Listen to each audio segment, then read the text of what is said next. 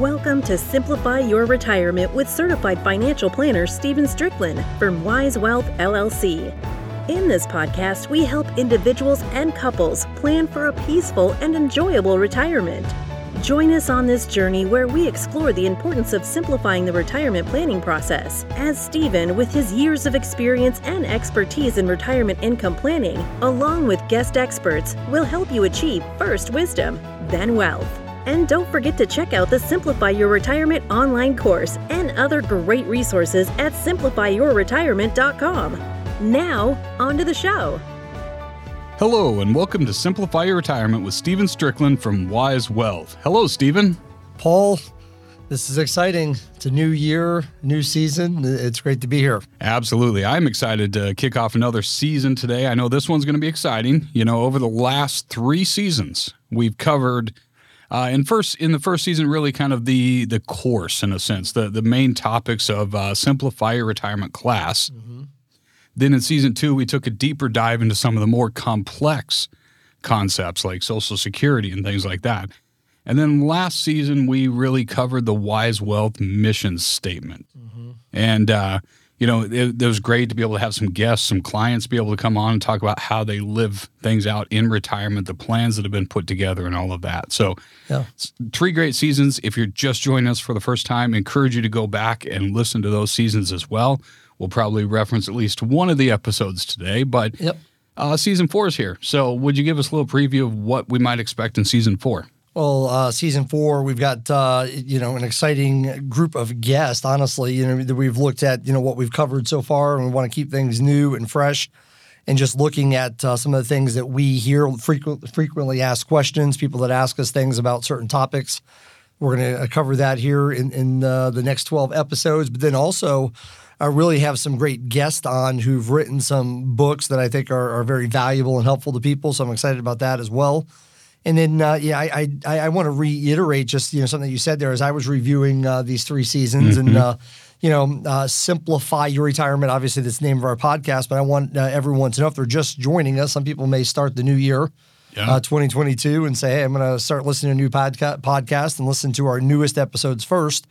And so you may be joining us right now, season 4. We do have the other 3 seasons, and season 1 really is, like you said, Paul, the Simplify Your Retirement book in a podcast form. It's the course in a podcast form, and so it's 12 episodes, but it really takes you through the book that I wrote called Simplify Your Retirement and the course. And what I want everyone to know is we do have an online course now.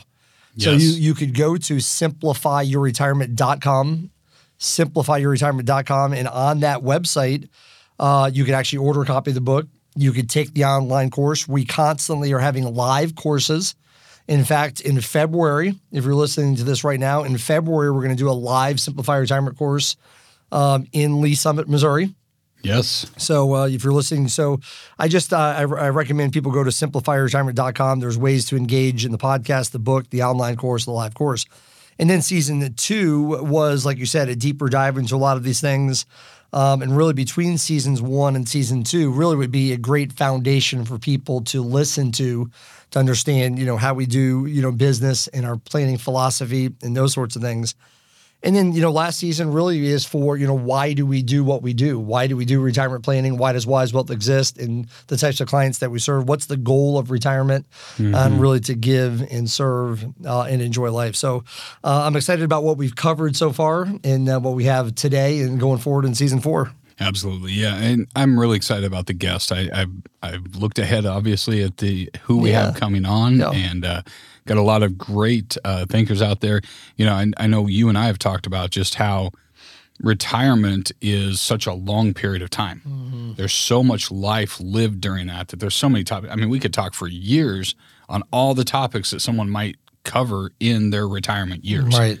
So this is exciting to be able to bring on some other experts to be able to talk about things that people might face in retirement. Absolutely. And today we're excited to have Larry Kotlikoff.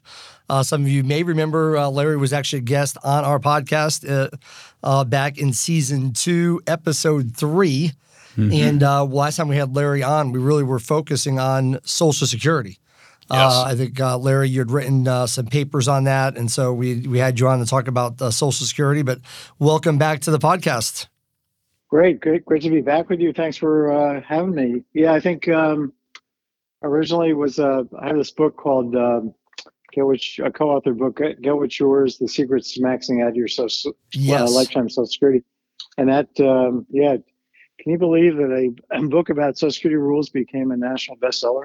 It's pretty amazing. Yeah, right. Exactly. It's obviously a great topic. It affects every single person in America at a certain point. So that was a great thing. And Larry, you'll be glad to know you're our first returning guest. We've never had a guest on, for the second time. So that's a good thing. And just for people that did not get a chance to listen to our interview with Larry back in season 2, episode 3 on Social Security, I'll just give you a brief intro.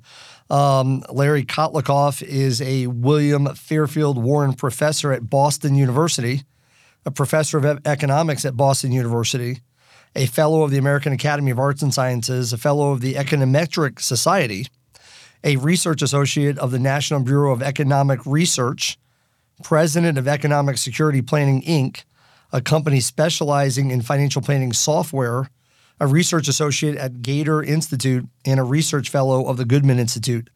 Kotlikoff is also a New York Times bestselling author. The Economist magazine ranked Kotlikoff one of the world's 25 most influential economists. And his website is kotlikoff.net. I want to spell that for you if you want to go to his website. It's KOTLIKOFF.net. kotlikoff.net. And so all that to say, Larry is an economist. So how is it, guys, if I'm so influential, I can't get my wife to do what I say? Right. Exactly. Everyone else is listening to you, but she's a big influencer. Yeah. Yes, absolutely. And so Larry has the credentials. It's always interesting to talk to an economist. I'm always interested in why people got into that field. And Larry has a new book that just came out called Money Magic. And you talk a little bit about why you became an economist. You want to share that a little bit? It was really I went to college and, I was interested in doing something that was useful for society. So I thought I would become a doctor. Mm-hmm. And then, so I took the first year, I took Biology 101. I knew something about, what biology meant, but then I had known nothing about economics. I never even knew it was a field, if you could imagine that. I went to a very good private high school, a Quaker school, across the river from Philadelphia, and I went to the University of Pennsylvania. But in so many ways, and I had probably a terrific education, nobody mentioned the word economics. Right. So anyway, I get there, and I said, oh, okay, well, I'm going to take this course. So I take the Economics 101 with a terrific professor. So here I am in biology course, the first lab, and there's this frog on each table, and the goal is to inject it with something to put it to sleep, knock it out, and then you have to slice open its chest cavity, and then spread it open. I think you had to sprinkle some kind of drop some acetylcholine to kill the heart. And then after it was like dead, you had to rub its heart back to life. And then you had to write down your observations. And then the instructor came over and said, do it again. And, kill it again and then revive it again. So this went on for like an hour and a half. And at the end of an hour and a half, I was an economist. Right.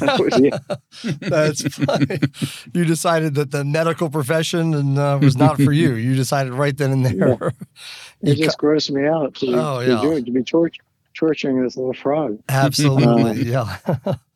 I read that story. I thought that was funny. You thought you were going to go to school to be a doctor, and you quickly changed your mind and said, this is not for you, and maybe being an economist is the right way to go. So looked like it worked out. Looked like it was the right decision. Yeah, it was. I think, well, when I went to 4 years, I was doing well in economics, but there's lots of math and statistics, and I was fine in it. I graduated top grades and summa cum laude and all that stuff, but I was always very sure that I wasn't that good, and especially in the technical areas. And so I decided it would be much safer to become a lawyer. And in retrospect, I know I don't have the personality to be a lawyer because I can't just, So I applied to 15 law schools and 15 grad schools at the same time. And through some actually one of my professors in economics had just come from Harvard, where he was very close friends with the head of admissions there. And somehow he wrangled to get 3 of us from Penn into Harvard in 1 year. Harvard takes 25 kids. So there's 1 kid from India, 1 kid from Iran, 1 kid from Chile, 1 kid from Mexico, and 3 from the University of Pennsylvania. Right. Amazing. And the three of us turned out, 2 out of the 3 turned out to be, one's at the University of Chicago, I'm at BU, turned out to be academics. And the other guy was just amazing academic for a while, but then he thought he wasn't making enough money to satisfy him. So he went off to work for Goldman Sachs. He had a very good personality.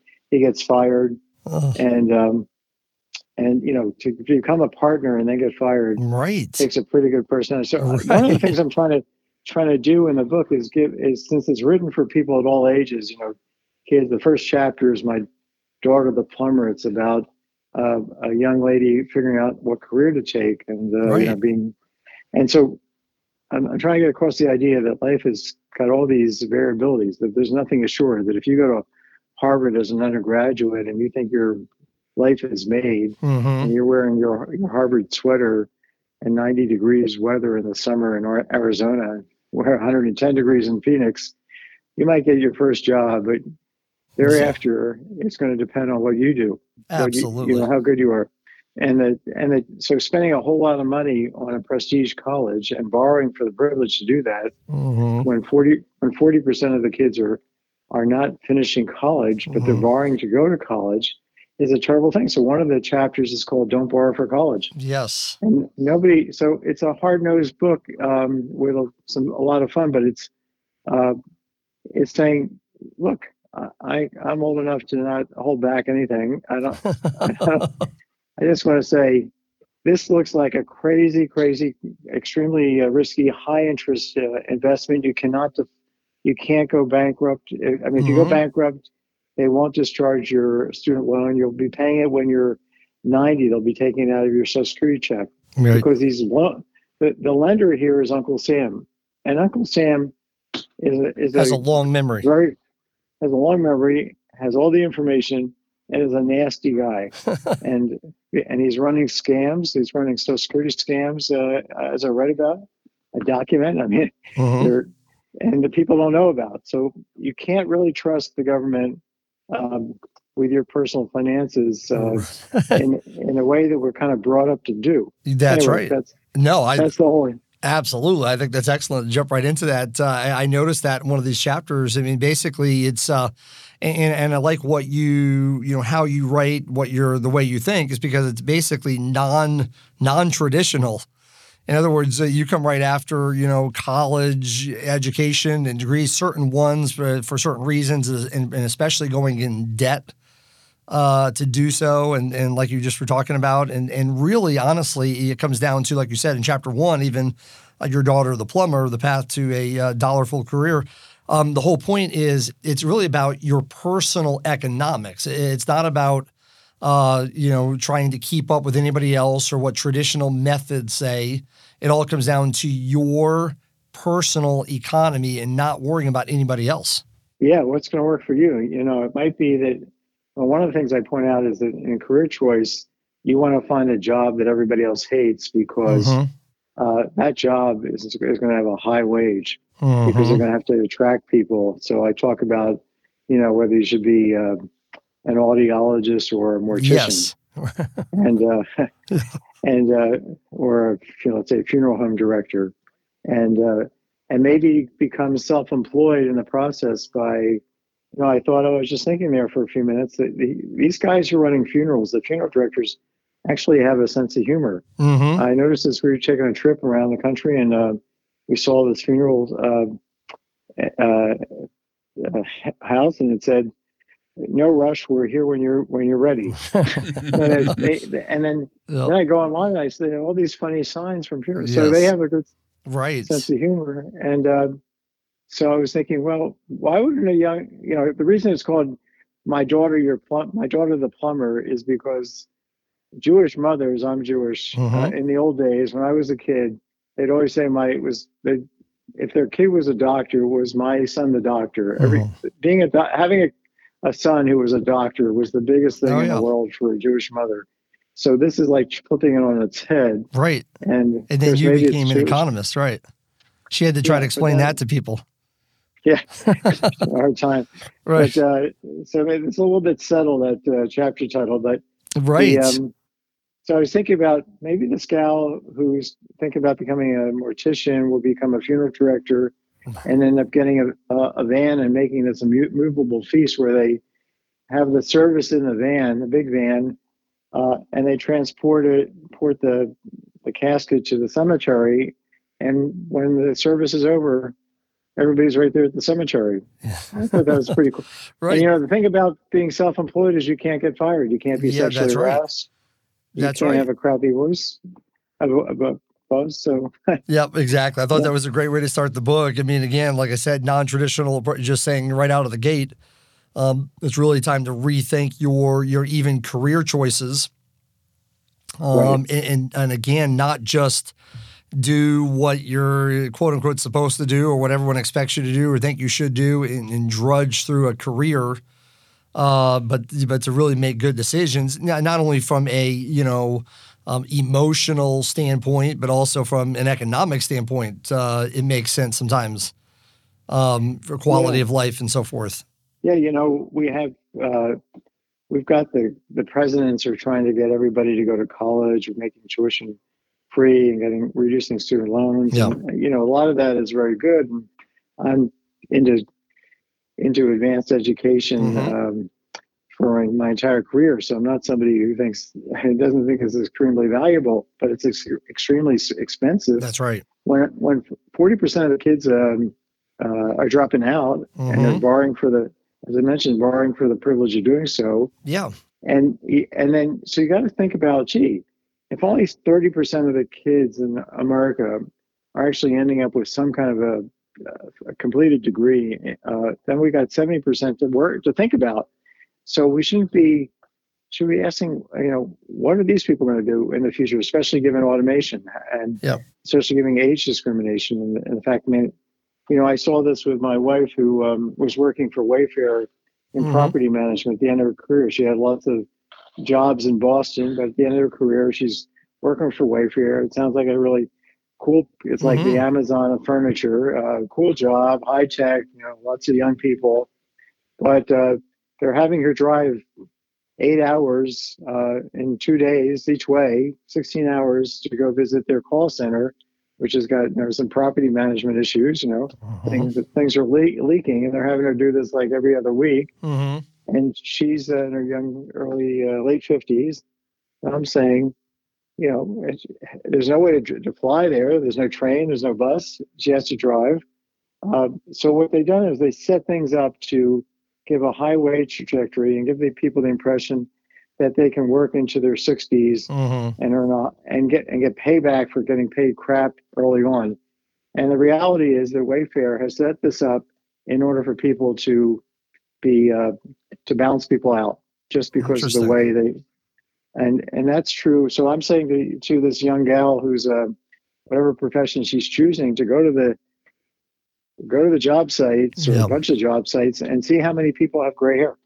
And if they don't have gray hair, that there's something going on to weed you out. Very interesting. And this is not, you can see that in 2 seconds. I mean, you're into simple solutions. I'm into simple solutions. I try to make everything, something that everybody can do without running. So I've got this software program that underlies lots of what's in the book. It's called Maxify.com, Maxify.com. And it just comes out with such and so quickly, it's calculating these very complicated things in a half a second. But not everybody wants to run software. And I said, well, I got to just tell people what the thing has shown me, and also what I know in general about economics. You know, the fact that there's Yes. an age-wage scale. I know, read all kinds of papers, but very few of these papers are about uh, taking somebody in their 50s and making them drive all around the country. Right. That part's not in the academic papers, but the Yep. combination of reading the academic papers and seeing the contrast just put a whole new perspective. So it's the combination of my economic background and the software that I developed for 30 years. That's where the term magic comes in. Right. Okay. It's things, what's a magician knows something that somebody else doesn't know. It's not that he's smarter or anything like that. He just happens to learn something that he can convey, and it's surprising. So there are a zillion surprising things in this book. Yeah, there for all really age are. groups. There really are, and that's why I was going to ask you. Why did you come? Why did you name it Money Magic? What is the what's the reason behind the name? It that explains it. I mean, just knowing something maybe that other people don't know, or a perspective that you've never looked at before or seen before.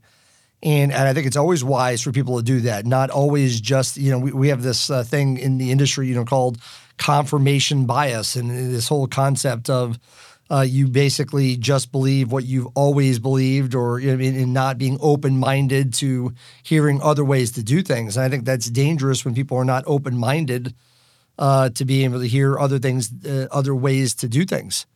And I think you present a lot of that in this book. Yeah, and I don't hold back on anybody, including conventional financial planners who are using. I noticed. Well, I feel. So I wasn't trying to attack financial planners. I've got lots of very close friends who are financial planners. Are not using our software, and we sell our software to financial planners. Right. I don't give them a hard time, but they're a lot of them are stuck. A little bit of a hard time, but a lot of them are stuck by their bigger company that they have to use these conventional tools. But then the conventional tools they hate, and at least my friends, at least they tell me, but they say they're stuck doing it. They got they can't move all their clients. It's too cumbersome. Right. Maybe the new clients, but not the old ones. But then they just apply their common sense. They say this tool's screwing. This is like it's giving me some information, but it's not really telling me what I need to know. So I'm just going to use my experience. And I've even had people who I'm friends who run our software on the side, in some sense illegally, in violation of the company code, in order to confirm that the software that they're getting from the company makes some sense whatsoever. I mean, we could go on for an hour about the difference in methods. Absolutely, and it's so true. Yeah, exactly. And like a lot of people will, they base, their financial planning comes down to, or their advice comes from just the answers that someone gives them to a risk profile questionnaire. And we know that there's a lot more to financial planning and advice than just putting someone in an allocation that's based on the answers to a risk profile questionnaire or something like that. And I know what you mean. It's like we look at it and say, a lot of people will just look at, average annual rate of return and projecting that into the future. And we know that by experience, you can't just use an assumption like an average annual rate of return for something going forward in the future. And so, I should comment real quick on that point, which is that, and I have a discussion of investments and investment strategy and what economics has to say on this, but. What economics says we need to do is look at the dispersion, the spread of our living standard per household member. What we get the bottom line, what we get to spend per household member if we invest, let's say, aggressively, and maybe also spend aggressively along the way. How much of a downside is there if we're adjusting every year to where things are? If we lose 30% in the stock market, like we did in March 2020. Because of COVID, and let's say the Fed hadn't rescued the stock market, would we have just kept on spending the same amount and investing the same way? And that's what conventional tools imply. And then they ask, what's the probability of this whole thing working out of being rigid? And economics says that's the last thing in the world you want to be, which is rigid. You want to adjust to your current circumstances. Right. And so just the methodology for thinking about investing and the outcomes from investing at risk or not, or less risk, it's a completely different methodology that's not taught in a CFP, Certified Financial Planner program. And we don't teach their stuff and they don't teach our stuff. Right. To tell you the truth, if somebody at the Wharton School had a course in conventional financial planning and just went, did the same thing that they do in the CFP program and started teaching that stuff, that person would be fired the next week. Right. No, I understand exactly. It's why we got to be open-minded and hear other ways to do things, especially obviously from someone who studies the economy and someone who studies these government programs like you have for many, many years. It's interesting because when I look at this book, Money Magic, it does seem like the focus of the entire book, maybe the underlying factor of the whole thing, is that everything does come down to a person's living standard. And basically all the decisions we make should be based on your own living standard. Sure. Absolutely. That's the bottom line. Going back a century, economics-based financial planning was developed in 1930 by a guy named Irving Fisher, who's the top economist in the world. He wrote The Theory of Interest. He explained the relationship between real interest rates and nominal interest rates, and there's something famous Fisher equation, and how to think about saving. And I mean, he was the fundamental guy to start the life cycle model of in economics, like life cycle theory. And so, we have an approach that's well grounded, and all the finance that has followed, these departments of finance at every top university has 30 finance economists. Mm-hmm. They're all working on basically the same framework, life cycle consumption smoothing, and it's all about your living standard. Mm-hmm. So the theory of Fisher was into having a smooth living standard over your lifetime. That's what people want to, because of physiology. We don't want to eat all our acorns before the winter comes. Mm-hmm. And so he wanted to figured out how to help people figure out how to smooth their living standard. But then subsequent economists said, we have to smooth our living standard across, not just across time, but across bad times and good times. And that's where insurance comes in, and that's where diversification of assets comes in, asset choice, investment choice. So the every leg or stool of personal finance in economics is based on consumption smoothing, of trying to maintain your living standard in good and bad times, but also take advantage of the fact that the market does not go into the casino. It's absolutely a draw, but it's got a very high positive annual return, but it's also highly risky. Absolutely. So, well, Larry, we are definitely going to continue this conversation. We have a lot more to talk about. There's a lot more in this book, but it was great to get started. For those of you listening to our podcast, our guest is Larry Kotlikoff. Kotlikoff.net, KOTLIKOFF.net. You can find out more information about Larry. And Paul, this is going to be a two-parter. We're going to have to continue with Larry on our next episode, but it was great to get started. Yeah, there's a whole lot there for sure. My pleasure. Anytime. All right. Thank you, Larry. And thank you, Stephen, for having great guests on, as always. Look forward to next time for sure. And of course, our last thank you goes to you, the listening audience. We wouldn't be here without you. Thank you for tuning into the Simplify Your Retirement podcast with Stephen Strickland. If you haven't subscribed to the podcast yet, please click the subscribe now button below. This way, when Stephen comes out with a new podcast, it'll show up directly on your listening device. Just like the one next time with when we continue this conversation with Larry. This makes it much easier to share these podcasts with your family and friends as well. Again, thank you for listening today. For everyone at Wise Wealth, this is Paul Brock reminding you that financial peace comes from having a plan. And we'll see you next time. Thank you for listening to the Simplify Your Retirement podcast. Click the subscribe button below to be notified when new episodes become available. The information covered and posted represents the views and opinions of the guest and does not necessarily represent the views or opinions of Wise Wealth LLC or Simplify Your Retirement. The content has been made available for informational and educational purposes only. The content is not intended to be a substitute for professional investing advice. Always seek the advice of a financial advisor or other qualified financial professionals with any questions you may have regarding your investment planning.